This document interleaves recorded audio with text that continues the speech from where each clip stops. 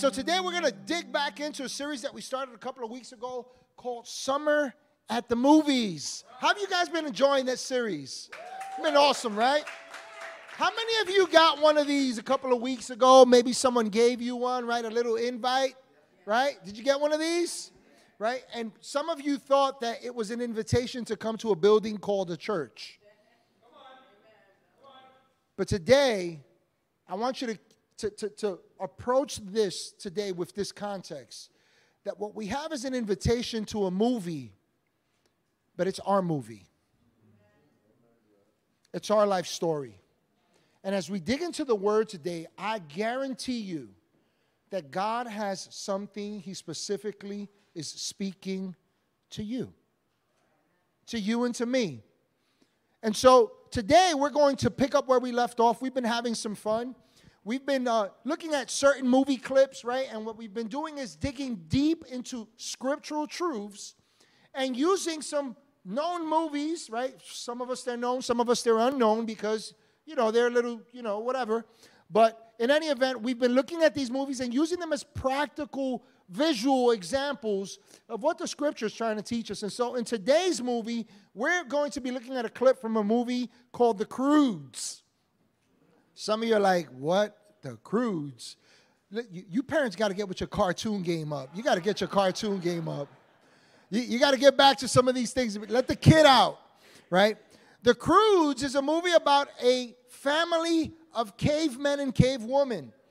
And one character that I found interesting is this young lady named Eep, right? Eep is a teenage cave girl who lives in prehistoric times, who longs for adventure in the big open world that's right outside the cave where she lives with her mom, Ooga, her grandmother, Gran, her brother, Thunk, her baby sister, Sandy, and her dad, Grug.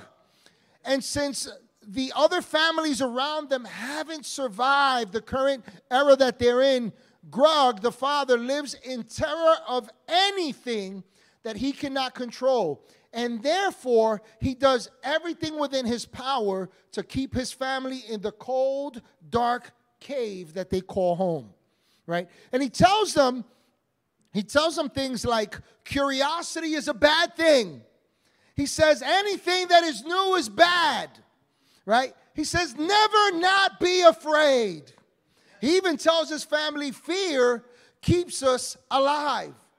And as a result, his son Thunk promises, I will never do anything new or different. Now, Grug thinks that Eep, his daughter, that she should rein in her adventurous side because it can only lead to danger. And get it, as a father, he means well, but he is living life constrained. She's feeling trapped. She longs to explore what lies beyond their hole in the mountain wall. And not only when it's time to go hunt for food, because that's the only time they would go out. And so one day, Eep does the unthinkable. She sneaks out of the cave. And when she sneaks out of the cave, she's lured by a sliver of light, which turns out being fire. And she meets a young man named Guy, who she comes to find out starts fires. And this guy, he's a confident explorer. And he has an adorable little creature named Belt as his only companion. And Guy rightly senses that things are changing, that big changes are coming. Because Guy realizes that something's happening in the ground. What he didn't understand, that we come to find out as you watch the movie, is that the platelets in the earth were beginning to shift. And there was a massive earthquake that was about to come. And so Guy thinks Eep and her family have to run to safety with him. But the question is where? And thus begins a journey into a whole new world that even anxious Grug concedes may be the only key to survival. But it means coming out of the cave into an open world for the Croods. And as they venture out outside of their cave, after their cave is destroyed, and what happens is they come to learn that staying safe is no longer safe. They come to realize that outside the cave is a new world filled with new possibilities.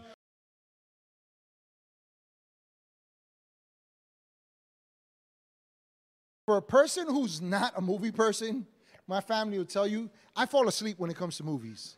I literally fall asleep. They put me to sleep. But I've been enjoying this time. It's been pushing me out of my cave, right?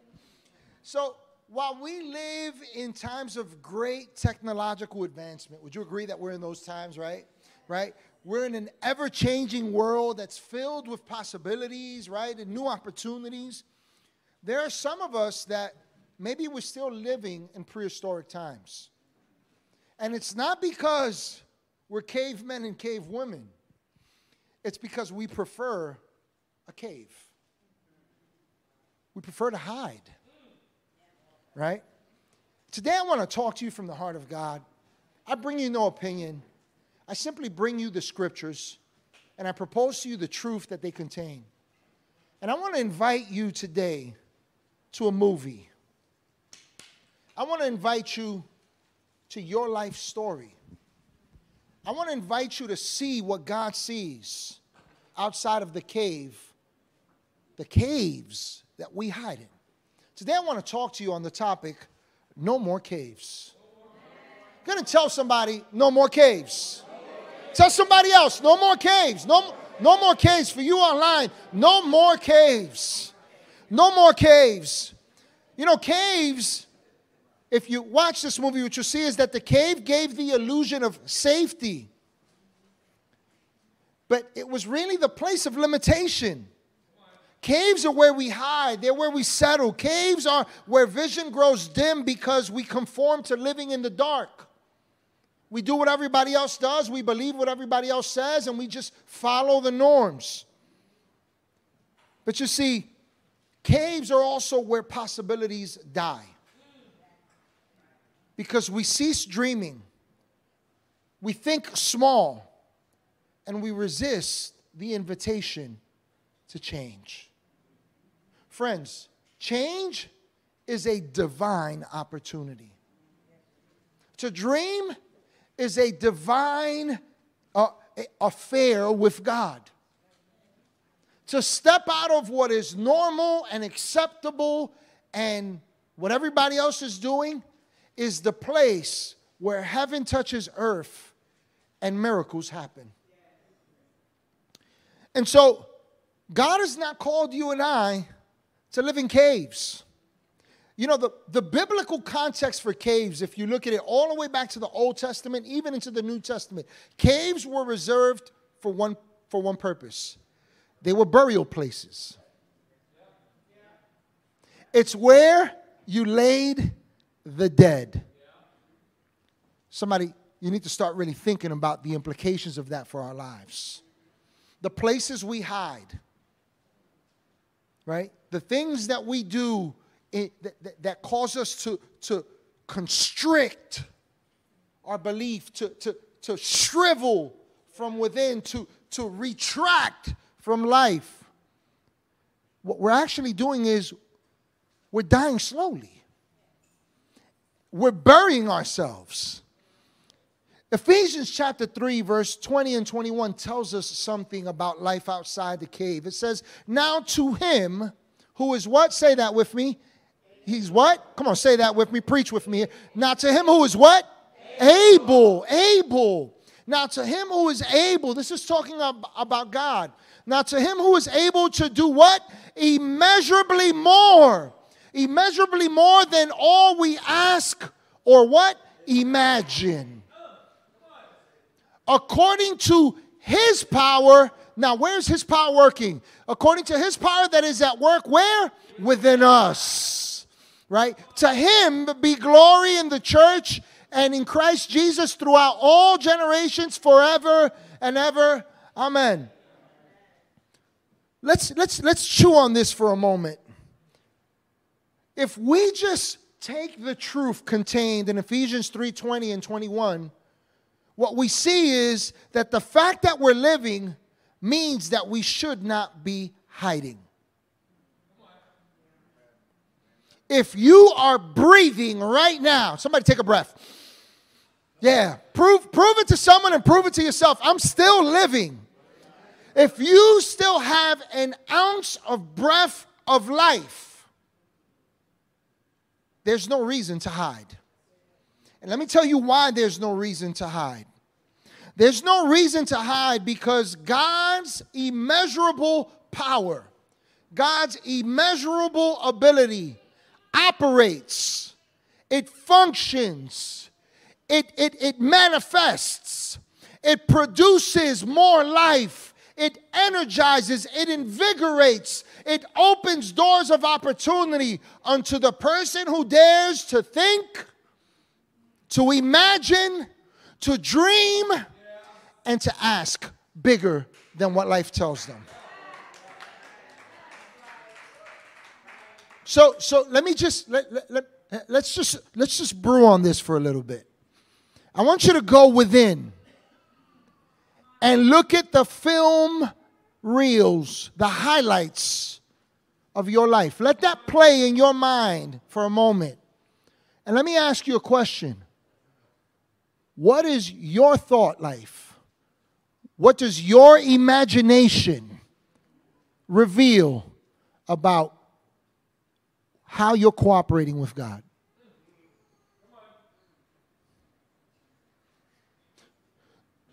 Do you even dare to think according to the size of your God?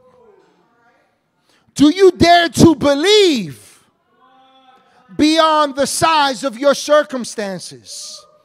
I mean, what could life actually look like for you and I if we actually believed beyond the present? If we actually dared to see the sun behind the clouds? If we dared to step out? Friends, let me tell you what would happen. You would begin to experience the life that Christ paid for. He paid too high a price for you and I to live so low. Reminds me of a story I heard once about, anybody ever heard of Walt Disney? Walt Disney, right? Walt Disney opened Walt Disney World in Orlando, Florida in the summer of 1974, right? Now, Disneyland in Anaheim, California had been operating for almost 20 years up until that point. And Disney was a 47-year-old man. He was a successful film producer, right? He was a director, an animator, an entrepreneur who began to work on an idea of something that he envisioned to be likened to a magic kingdom, a magical experience, something that would push beyond the limits of what people could conceive in their own minds. They can experience something different. And so he had this dream of this magical park where families could go with their children and people could see outside of what was going on all around them. But then World War II stopped the building of the park, but not the dreams in Walt's mind.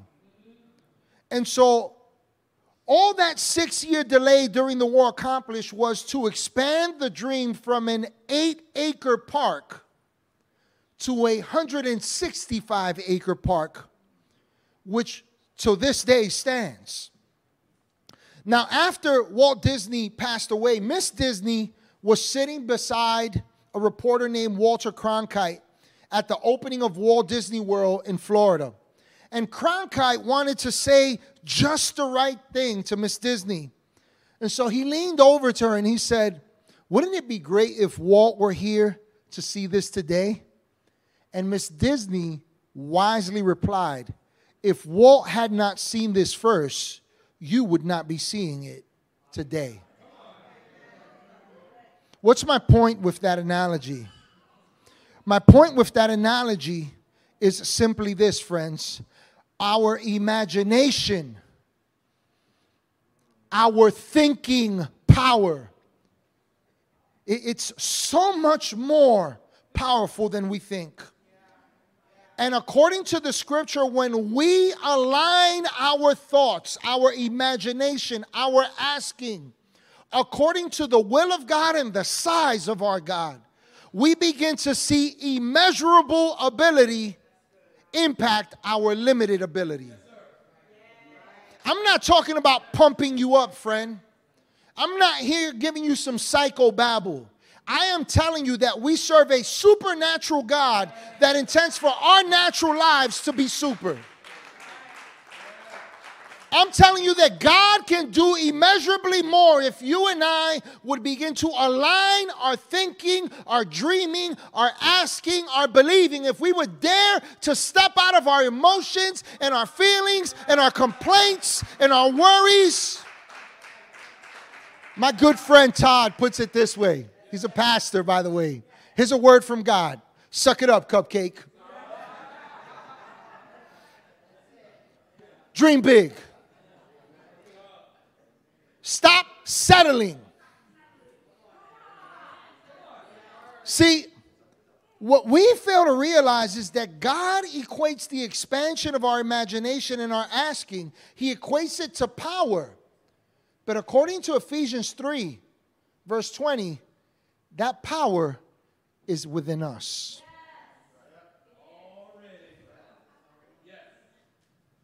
In other words, God's immeasurable ability is resident and active.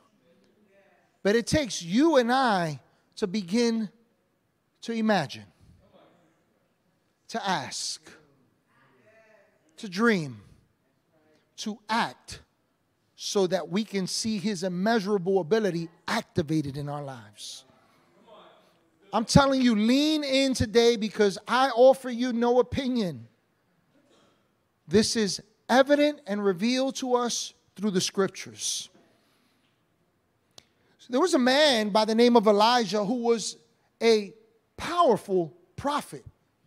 He was used of God, mightily used of God. He was influential before kings and nations. Pagans, they trembled just at the thought of Elijah showing up, because when Elijah showed up, God showed up. When Elijah prayed, God answered. When Elijah declared the word of God, it came to pass. And so Elijah shows up one day on a mountain, on a mountaintop, a place called Mount Carmel.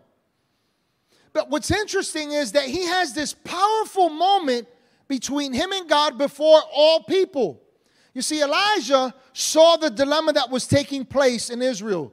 The king, a man named Ahab, who was a son of God, a child of God, of the people of Israel, had gone wayward.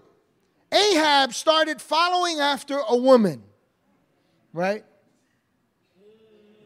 Started following after this woman, but it wasn't that he was following a woman. The problem was that this woman believed in pagan gods.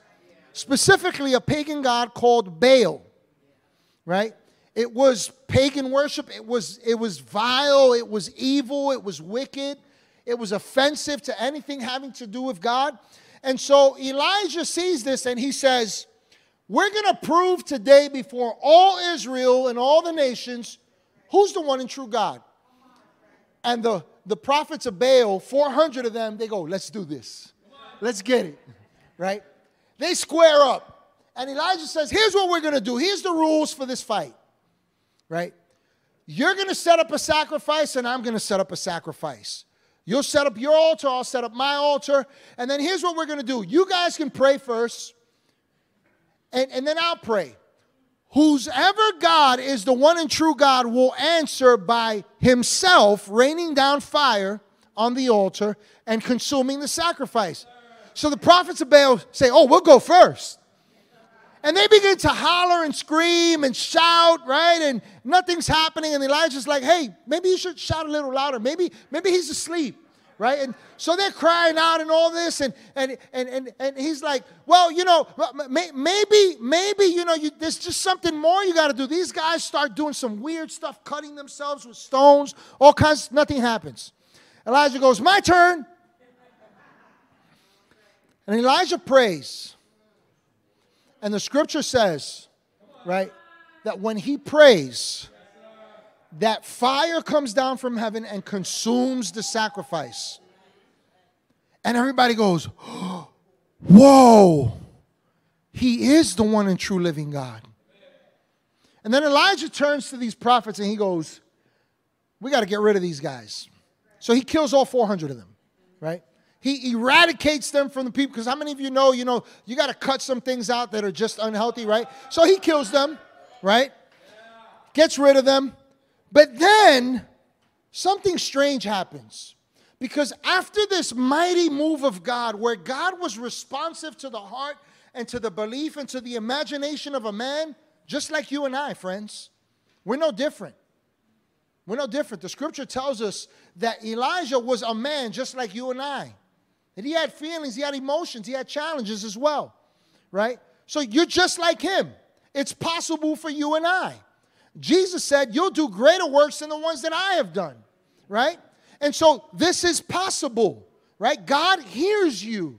God wants to respond to your belief, to your ability to dream beyond the current and the present. And so Elijah has this monumental moment with God. This great victory, a mighty move of God happens, and you would think that Elijah would be emboldened in his faith and his confidence against all of God's enemies. But you remember that woman that I told you that the king was following after, who led the nation of Israel into Baal worship? Her name was Jezebel. And Jezebel sends a threat to Elijah.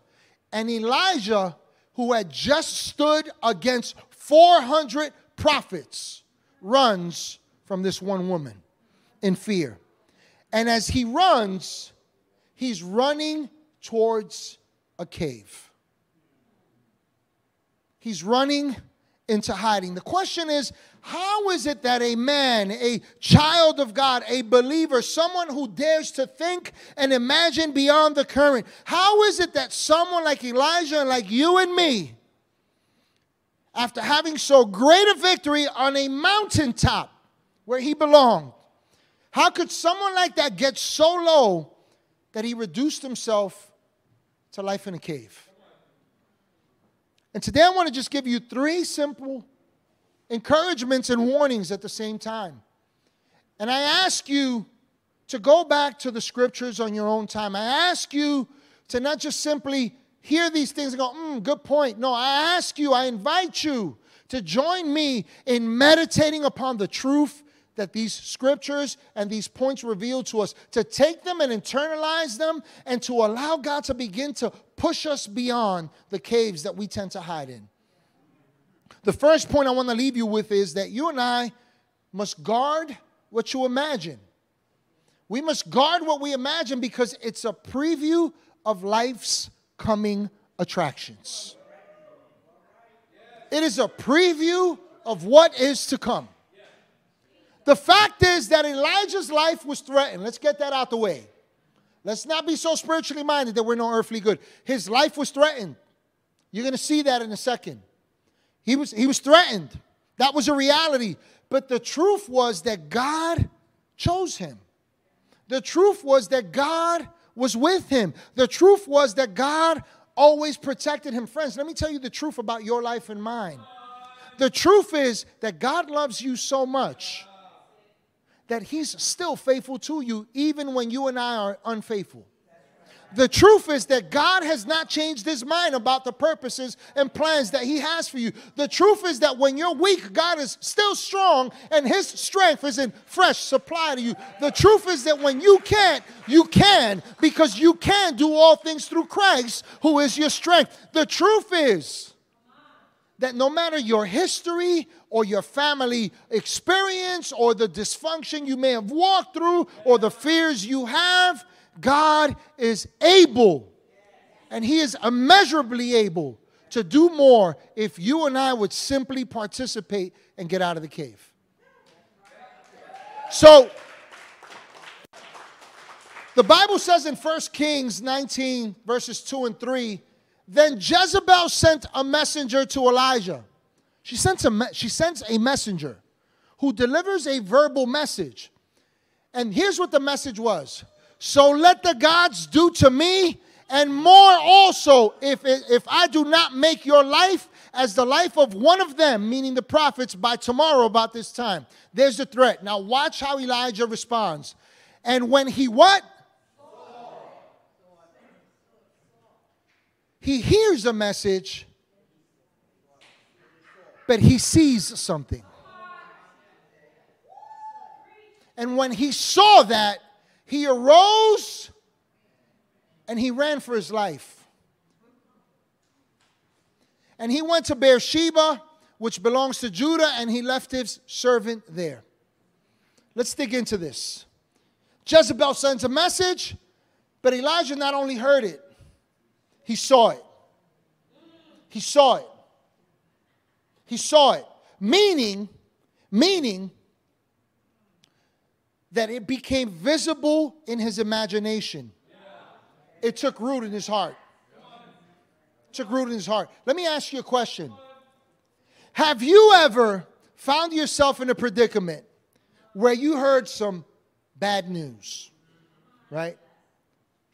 Or you're confronted with something that somehow in some way poses a threat to you. It could be your job.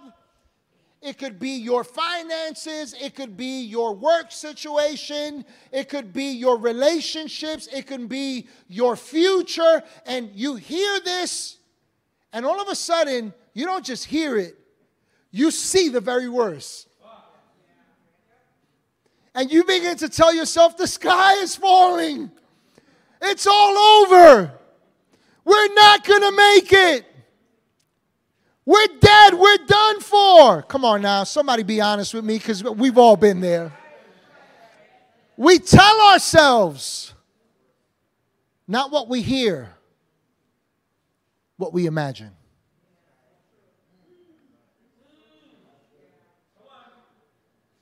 And what we imagine, friends, is what we play a part in fulfilling. We work at it without even wanting to. But we have no choice, whether you want it or you don't. Why? Because you're already imagining it.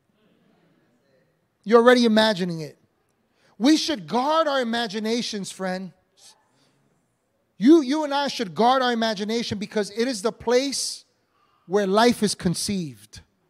Let me show you that from Scripture. James 1, verses 14 and 15 says this. But each person is tempted. It's talking about experiencing a challenge, experiencing something that lures us away, right? Each person is tempted when they are dragged by their own evil desires and enticed. This is not just talking about desire, friends. This is talking about a strong, something that becomes a longing, whether it's good or bad. Believe me, friends, that happens to all of us. But watch this. Then, after desire has what? Conceived. We're talking about a birthing process right now. It gives birth to what? To sin. And when it is full grown, it gives birth to what? Death. Consider what the Scripture says here. What we are seeing here is that the mind, the function of our imagination, is the womb where our lives are birthed. This is a womb. Let me ask you a question. Whether you are older or younger, whatever age or stage or phase you are in life, I want you to really consider this. What are you impregnating your imagination with? What are you intaking that is taking this imagination in the wrong direction? That is giving birth to desires, to beliefs, to thoughts that are inconsistent with the immeasurable ability and will of God. Let me put it to you this way. If your thoughts are not aligned with the truth and the promises in God's word, friend, you are fornicating. Because you're in league with the wrong person. The one that wants to give you a new life gives you life-giving thoughts.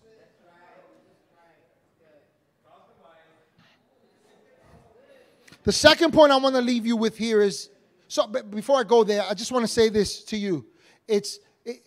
Learning a new way of life, learning a new way of life, following the things of God, has nothing to do with going to a place called church.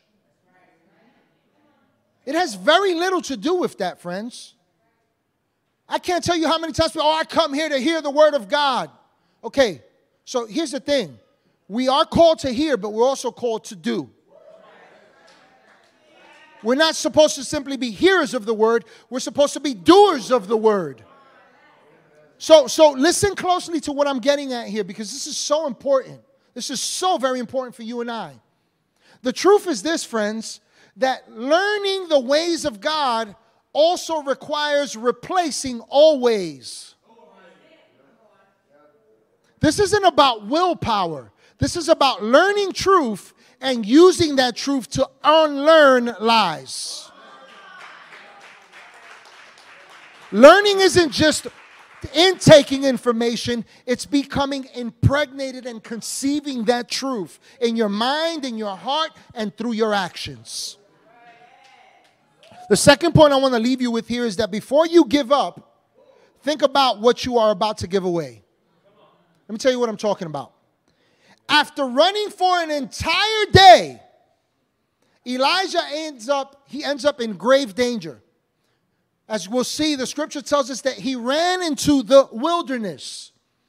He ran to a dry, uninhabited land, a place where things die, where very little grows. 1 Kings 19 verse 4 says that when he's there, he himself went a day's journey into the wilderness, and he came and he sat down under a broom tree. That's a bush, right? And he prayed. Listen to what he prayed. This guy who would pray and God would respond and fire would rain down and God would move mightily. He prays to that same God that he might die. And he says, it is enough now. Lord, take my life, for I'm no better than my fathers. What are we seeing here? What we're seeing here is that when you choose to live in hiding, mind you, he's running towards a cave. When you're running to a place of hiding, when you're running to a place of disbelief, when you're running away from the truth in God's word and you're constricting, you're caving from within, it will always lead you to a wilderness experience. Meaning, it'll lead you to a place where your hopes and your dreams and your life begins to shrivel up.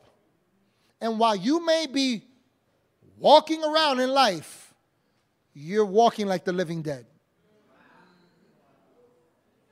You're actually already in a state of dying, or you're dead. And when we get to that point, friends, we give up. We give up under the pretense that we're saving ourselves from hardship and danger. And it's actually the opposite. See, friend, if your aim is to hide when life's problems arise, if your aim is to run to a cave when your faith is challenged, it never leads you to safety.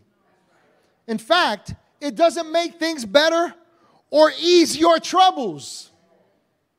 Right? We run away thinking, oh, I'm going to be better. At least I'm not going to have to do that. And in reality, what it does is it doesn't hold the promise of relief from the threat of danger. In fact, it takes us away from our God-given assignment. It leads us to a place where as we're giving up, we're also giving away what's possible. We're giving away what's possible. Can I say this to you? Because it does get hard. The lure of giving up is a mirage. It's a mirage. Because it will never give you what you think you'll get.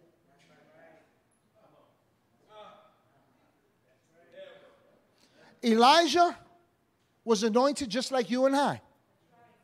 His life held significance, had purpose. He was special, just like you are. The Bible says that you are God's special possession.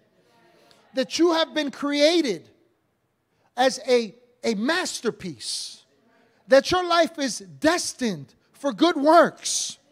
You are God's special possession. And in a moment of weakness, Elijah wasn't only giving up on life, he was giving away the life God had for him. Friends, giving up cannot be an option, because if it is, growth is impossible. It is impossible. Let me read you something from 2 Corinthians chapter 4, verses 16 and 18 for context here. It says, therefore we do not what? Lose heart. We do not lose heart.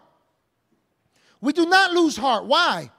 Even though our outward man is perishing, yet the inward man is being what? Renewed day by day. Every single day there is a process of renewal that is lying in wait for you to activate. But oftentimes what we look at is, oh, I'm not working. Things are going bad. I'm not getting opportunities. I don't know why this isn't changing. And this and that. And we're focusing on the outward which perishes. And we are forsaking the inward workings of God in our hearts, in our minds, in our dreams, in our imaginations. Friend, stop complaining. Stop crying. Let me tell you why. Because if that's where you stay, you're dying. You're dying. You are dying. Somebody take a breath. Yeah, you still got life. So you're not done. The last point I want to leave you with here is that the cave you fear exiting is the entry point to your next steps.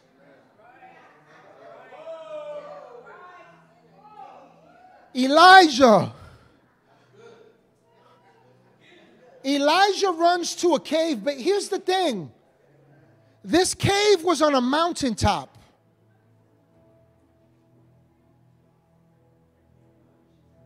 Friends,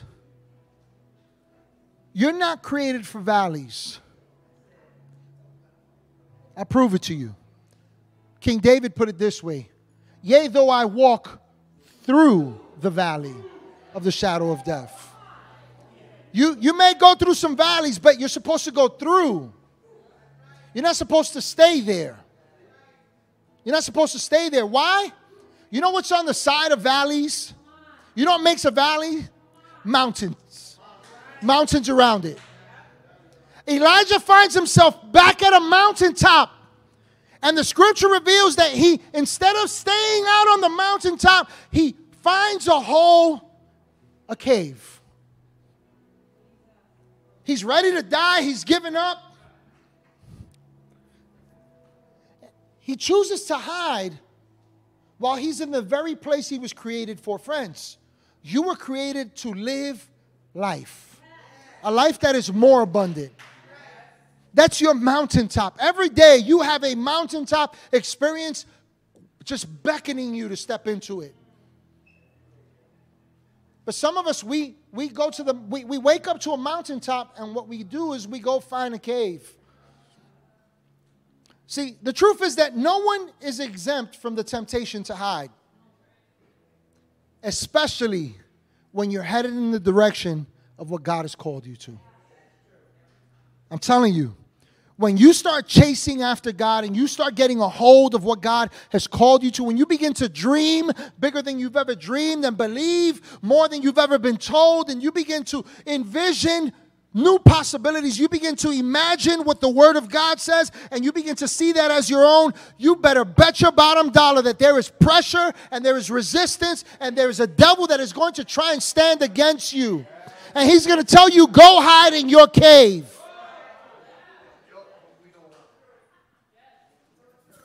But you belong on a mountaintop. And Elijah forgot that. 1 Kings 19:9. I close with this. Actually, I got one more scripture. But it says, and there he went into a cave at the mountaintop. And he spent the night in that place. And behold, the word of the Lord came to him. And the Lord said to him, what are you doing here, Elijah?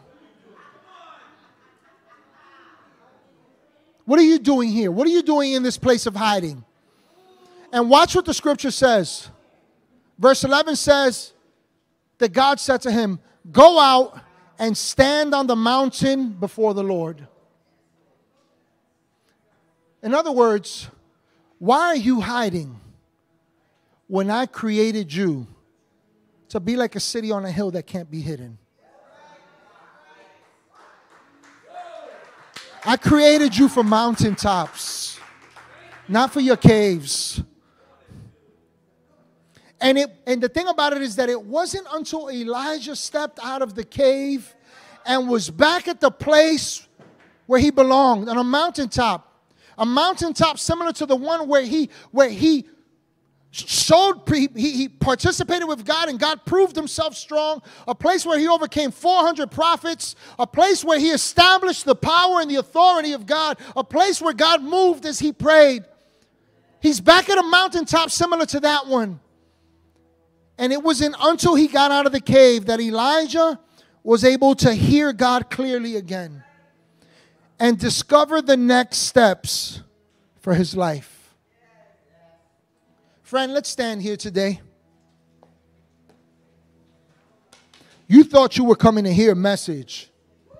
And I'm telling you that what we've witnessed today is a movie. It's an invitation by God to look at the reels of our life and see what's really there. And God doesn't condemn you and I. He's not even mad at you and I. No, he loves you. And because he loves us, today he gives us, he's helped us see where we truly are. For some of us, we're in the cave. We're there already. For some of us, we're running. Some of us, we're in that in-between place where hope and dreams are dying and everything's starting to dry up and shrivel up. And for some of us, we've just woken up and we're back where we belong. Before the Lord, realizing it's time to dream again. It's time to believe again. It's time to think beyond your limits. It's time to do what the Word of God says. It's time to believe God's story and tell yourself what His story tells you about your current situation. It's time to come back out onto the mountaintop and hear what God says. When Elijah stepped out onto that mountaintop, he received instruction from God. Instruction that paved the pathway for the entire nation of Israel to come to a point of deliverance, to establish the next prophet, the next king, to enact a mighty move of God. But friends, that could not happen. That next step could not materialize if Elijah didn't come out of the cave. Hey everybody, thank you so much for joining us here at Church at the Bridge today. I pray that you had a personal encounter with God, that He spoke to you powerfully, and that He met you at your place of need with this message. I also want to encourage you to go ahead and subscribe to our YouTube page. By doing so, you'll be able to check out past messages, past events that we've done. You'll also be able to see what's happening now and those things that are to come. And lastly, I'd like to invite you to join with us in all that God is doing with your giving. Feel free to do so on our website. Again, thank you again for joining us, and I can't wait to connect with you next week.